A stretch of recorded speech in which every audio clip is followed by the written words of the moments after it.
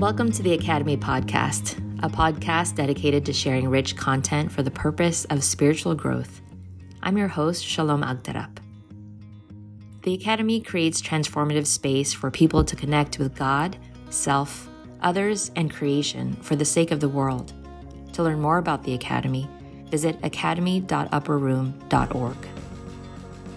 Fall is here, autumn if you fancy. Everywhere I look in the Pacific Northwest points to a shift in the seasons. Less sunlight and warmth signal to the trees that it's time for chlorophyll to break down and for bright green to give way to bright yellows and oranges and reds. Trees bear witness to change. They remain responsive to their context, which means they also bear witness to the increase of carbon dioxide. I just heard that the gorgeous sights of fall throughout the Northeast and Mid-Atlantic are becoming more muted because of the impact of climate change. Trees bear witness, and bodies bear witness. My congregation is practicing alongside Resmaa Menakem's book, My Grandmother's Hands, and how racialized trauma lives in our bodies. In this month's episode, we hear from Ray Buckley on the topic of bearing witness. Ray offered the following teaching at a 5-day academy in 2019. Ray is the interim director for the Center for First Nations Spirituality and a longtime faculty member of the Academy for Spiritual Formation. Ray has served the United Methodist Church as a staff member of the UM Publishing House, director of the Native People Communication Office under UMCOM, and director of Connectional Ministries and Native Discipleship for the Alaska Missionary Conference. Ray is the author and illustrator of a number of storybooks and studies on Native peoples for children and youth. My personal favorite is Christmas Moccasins.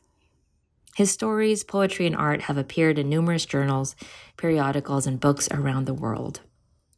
Ray and his brother Rick make their home in Palmer, Alaska. Ray's teaching invites listeners to consider what it means to embody witness.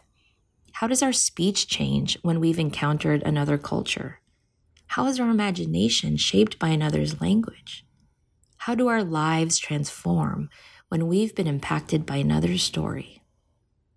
I have to admit, I listened to this particular episode at least 6 times. The first 4 times I was multitasking, but the last 2 times I let myself be in Ray's presence and let his way with story communicate truth. As you listen today, become aware of the ways wisdom has been shared with you. Listen on, dear one, and as you listen, breathe deeply and expand gently. I want to teach you in a form of teaching that we couldn't use for math or science or even teaching music. But it is the way indigenous peoples have taught, and it is the way that in Zen Buddhism one teaches, and it is in the way that the Desert Fathers and Mothers taught. It is the way of teaching that involves what we call circular story. And story in traditional legends, if you visit Hawaii, Native Hawaiians will say, we're going to spend some time and we're going to talk story. And that means we're going to get together, we're going to share family stories, we're going to tell traditional stories, we're going to tell the things that are important to our being as people. But the word story does not mean often as we convey it in English as people who are storytellers or people who go to the National Storytelling event and share stories, or people who can begin from beginning to end a tale of importance or humor. But the word story in many indigenous languages, as you know, in our country, there was at one time probably 600 indigenous languages. There are less than 200 still remaining. In India, indigenous languages are disappearing at the rate of 40 a year. In the United States, we are losing probably at the rate of 5 or 6 a year. Chief Marie Smith was one of my neighbors in Alaska She was the last fluent speaker of the Eyak language, actually the last speaker. She was a delightful person. And when you came to see Marie, you would bring cigarettes. She was a chain smoker until she passed away at 98. But cigarettes tobacco was a means of communicating with prayer. But Marie, she just liked tobacco. And so you would bring her a carton of cigarettes. And as you know, as the price of cigarettes has gotten up, visiting Marie could be very expensive. Marie was the last speaker of her tribe. There was a young man that came from Finland to learn to speak Eyak. And we have preserved as much of the language as we can by recording. But when Eyak died, a culture died with it. And the languages of the earth, and in the languages we first professed our knowledge of God in whatever form that was, even in Christian experience. Some tribes in the United States will say, as in Yuchi language from Oklahoma, we have the ability to hear our language and use the words, but we no longer know the meaning. And so we have lost the testimony of our first encounters with God in the way that we perceived God and the way that we perceived the world around us. In Lakota language, there are 3 words that I use all the time, and I'd like to share them with you. They are the words for remembering. Susan spoke this morning about the development of the world and the development of species, and the layer upon layer upon layer that is our life.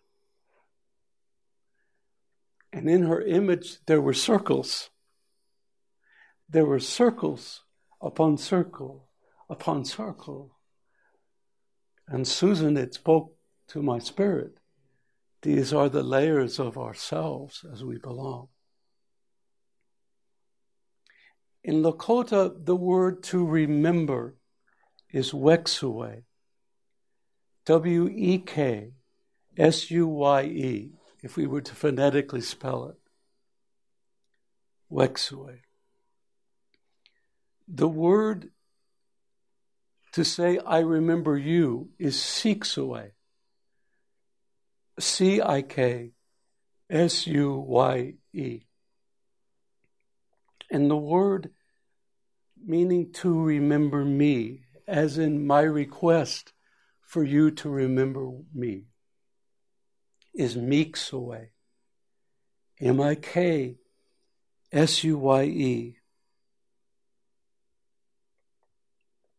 In Lakota, there is no word for recall.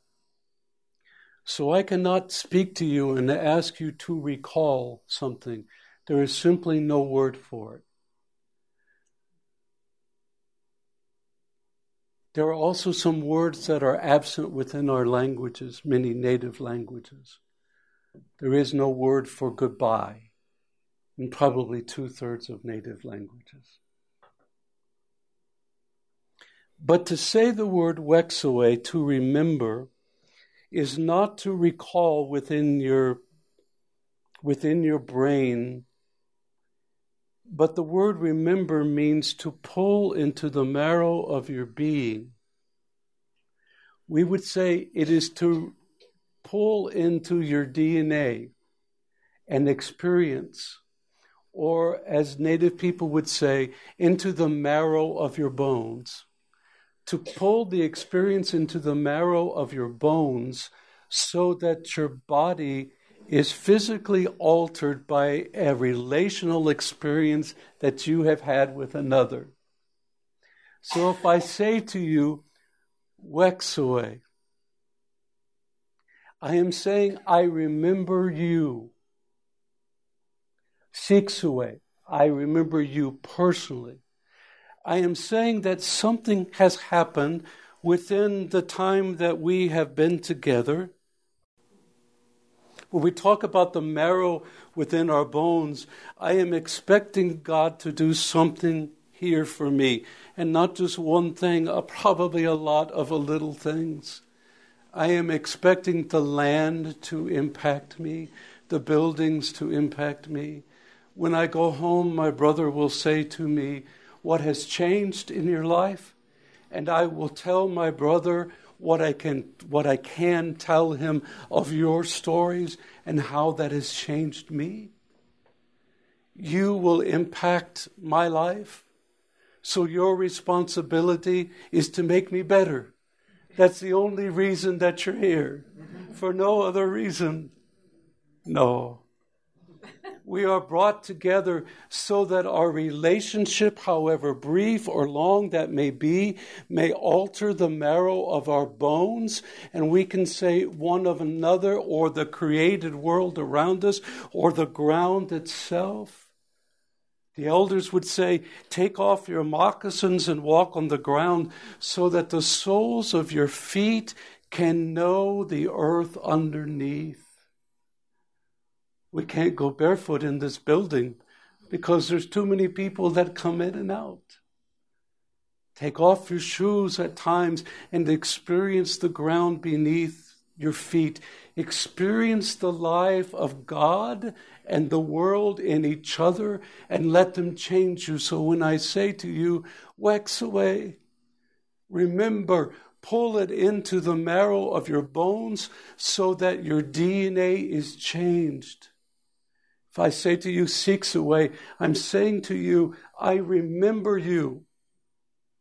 Not just when we were in academy together, but when you altered the nature of my being. 99-year-old man in Seattle came to a place where I was speaking. It was a shelter, women's shelter for abused women. It was a safety place by the Presbyterian Church. But they had a day when they were able to invite all the workers and everybody in. And they brought this elderly man. And the only reason he came was that he'd heard I was from Alaska. He was celebrating his 100th birthday 1 month ahead. And when it was over, he came to talk. And as we often do, sometimes when we're wearing our vest, as we often do, we were in a hurry. And people kept trying to get him in the van. And so I took him by the arm and I said, let's you and me go out in the hallway for a little bit. We sat down in a chair. And he said to me, I'm going to be 100. There are two things that are important in my life. The first is I loaded the bomb on the Enola Gay that was dropped on Hiroshima.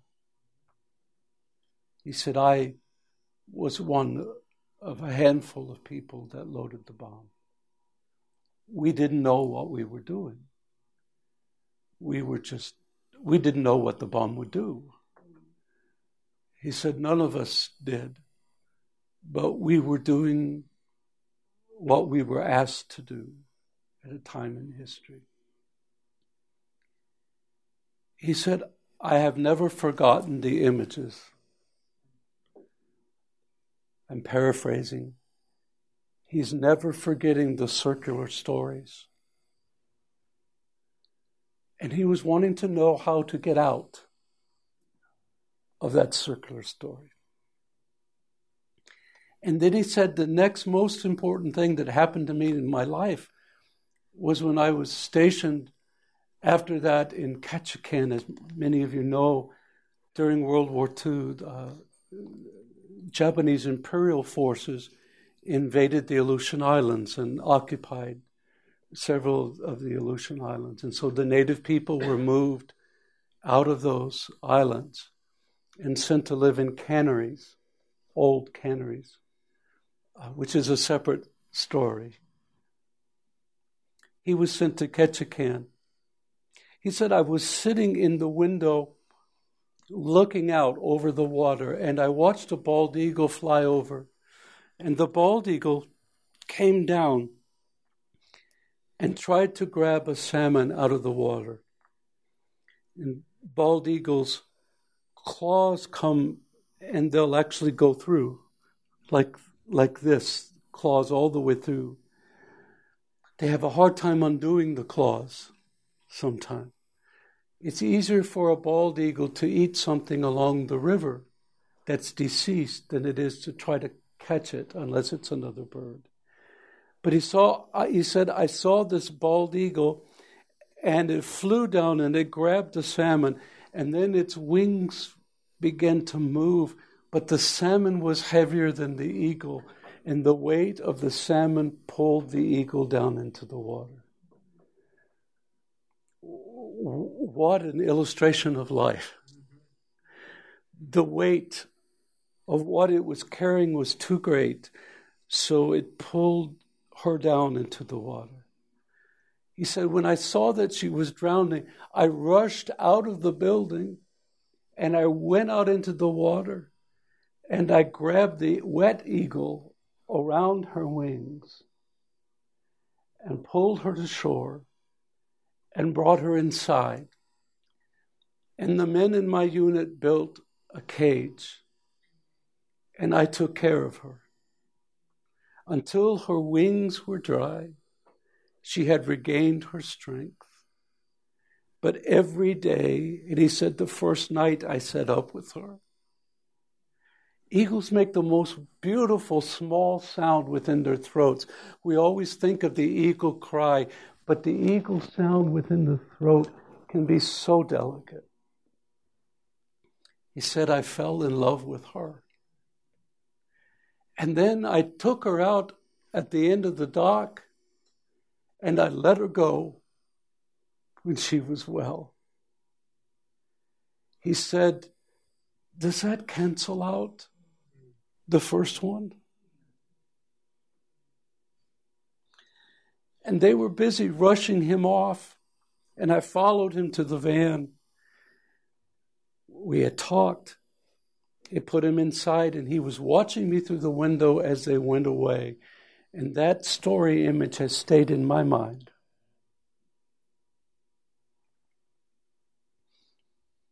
There is grace in relationship. There is joy in relationship. We have the capacity to reach out and find the new words for rescue and to be a part of and engage. He had pulled an abstract into his mind of what was beyond his control, what was beyond his capacity to control, what was beyond his ability to control, what was beyond his knowledge and awareness, until the guilt from that one action became one of the most important things of his life, an action that was out of his control. But he had found an action that was rescuing another and creating relationship with another into the world. And by that action, he was able to establish genuine relationship and to pull that into his being. I gave him, which I never do. I never do. I gave him the name Eagle Man before he got into the car. We pull the experiences of our life and our relationship in the broader world, the provider, the creator, all that the creator has caused to be made in the history of time, our relationship with others who are part of our place in creation, our human beingness, and our relationships that we develop. If they are meaningful, they should alter our DNA. Till every day we change who we are. Before I moved back 19 years ago, and a lot of the work I do is in Siberia and across Canada and other places. But I've been working for the church for a long time. The church is not God. That's an important thing to say. The church can be about the work of the church and the work of God, but sometimes be very little about relationship. And sometimes those of you that are involved in giving of yourself continually, you can give and give and give until you are exhausted and you think, where is God? And it is simply that you are exhausted. I don't quite agree with Thomas Merton. I think there are times when you are reflecting and times that you are praying and you fall asleep. And I think a lot of times sleep can be prayer. And it should be. In the springtime, when green things begin to grow, we go to the edge of the mountains or the rivers or the streams, and we gather the things that make tonic for the spring. We gather fiddlehead ferns, and the ulchan come up the river, candlefish. They have so much oil that when they're dry, you can light one like a candle and they'll burn. And we go out with what used to be snow shovels, and we put hardware cloth on them, and we scoop them up because there are so many. Each family takes some.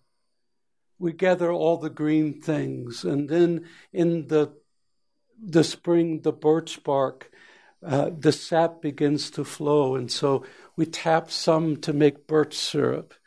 And some we take the very thin outer layer of the bark, and that we will dry and we will make baskets. And the salmon begin to come in May, and we fish.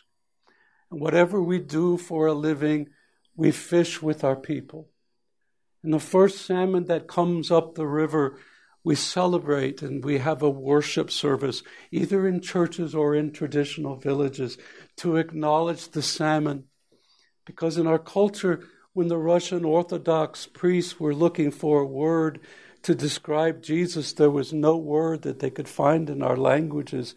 And so the story of the swimmer, the one who fights the falls and the stream to come back to the place, exact spot where it was born. The salmon comes back to lay its eggs if it's female, to mate with the female if it's male, and there they lay their eggs, and their bodies die. And their decaying bodies nourish the eggs and nourish the fry. And the babies survive because the parents have given their life. And the babies fight against the flow, but then turn around and their bodies are washed back into the sea to return to the exact same spot. And the people say of the swimmer, of the salmon, the one that returns to give their lives. So the Russian Orthodox priest said, that is the name that we'll use for Savior, the one who returns to give its life.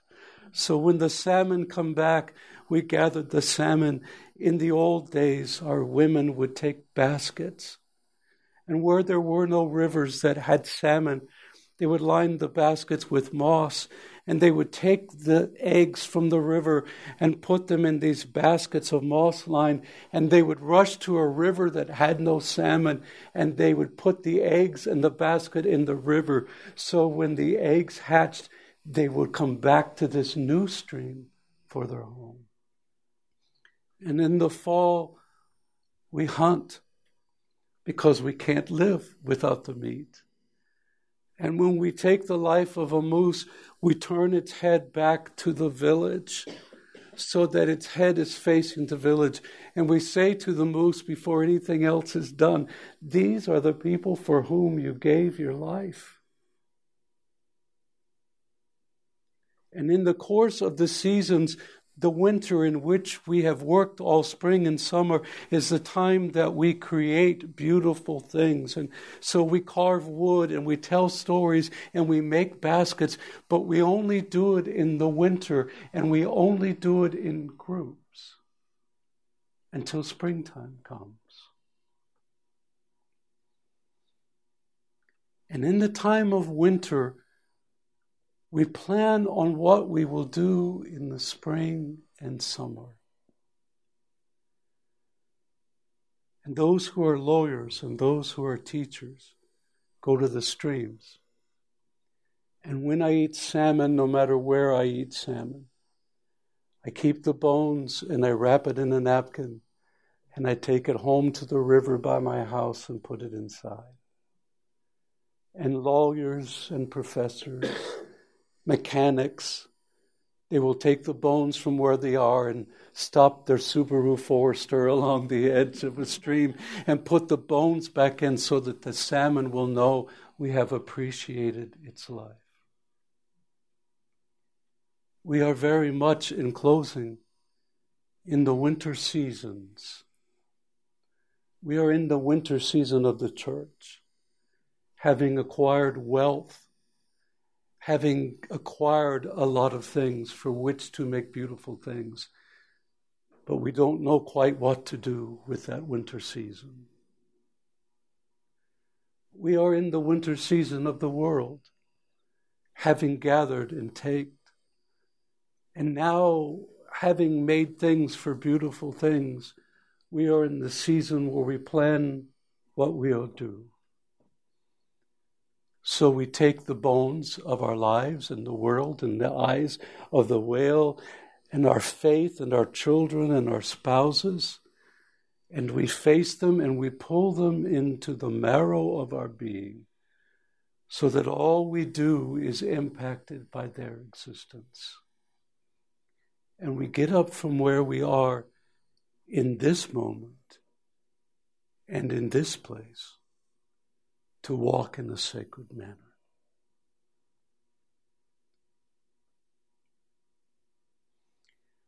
Only one question to ponder, but it's a long one. Where are the circles of relationship in your life? Where are the circles of relationship in your life? That will be your village. It will be the place of your ancestors. It'll be the things that occupy your spiritual time. Where are the circles of your life that have altered your DNA? Now, God, in whom all things come, you have provided for us in the world. You have taught us the spirits and the sounds of others around us. Give us peace for this moment. Rest for those who need it. Grace for our thoughts. And help us to listen to the world around us. Amen.